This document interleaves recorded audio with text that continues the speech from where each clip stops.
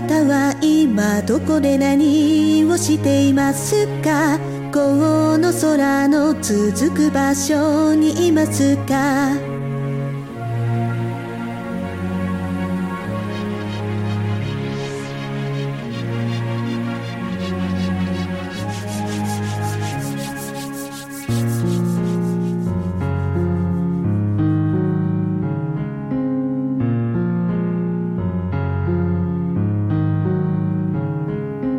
今まで私の心を埋めていたもの、失って初めて気づいた。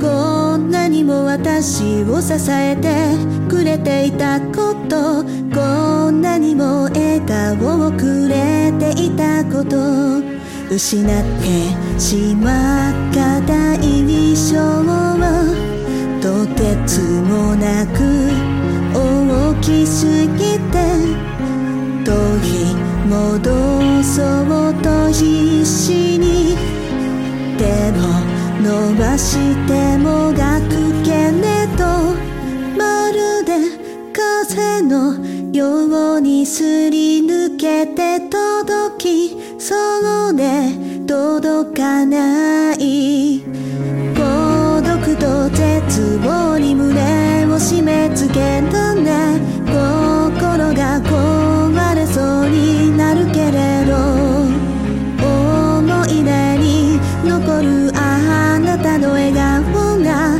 私をいつも励ましてくれる。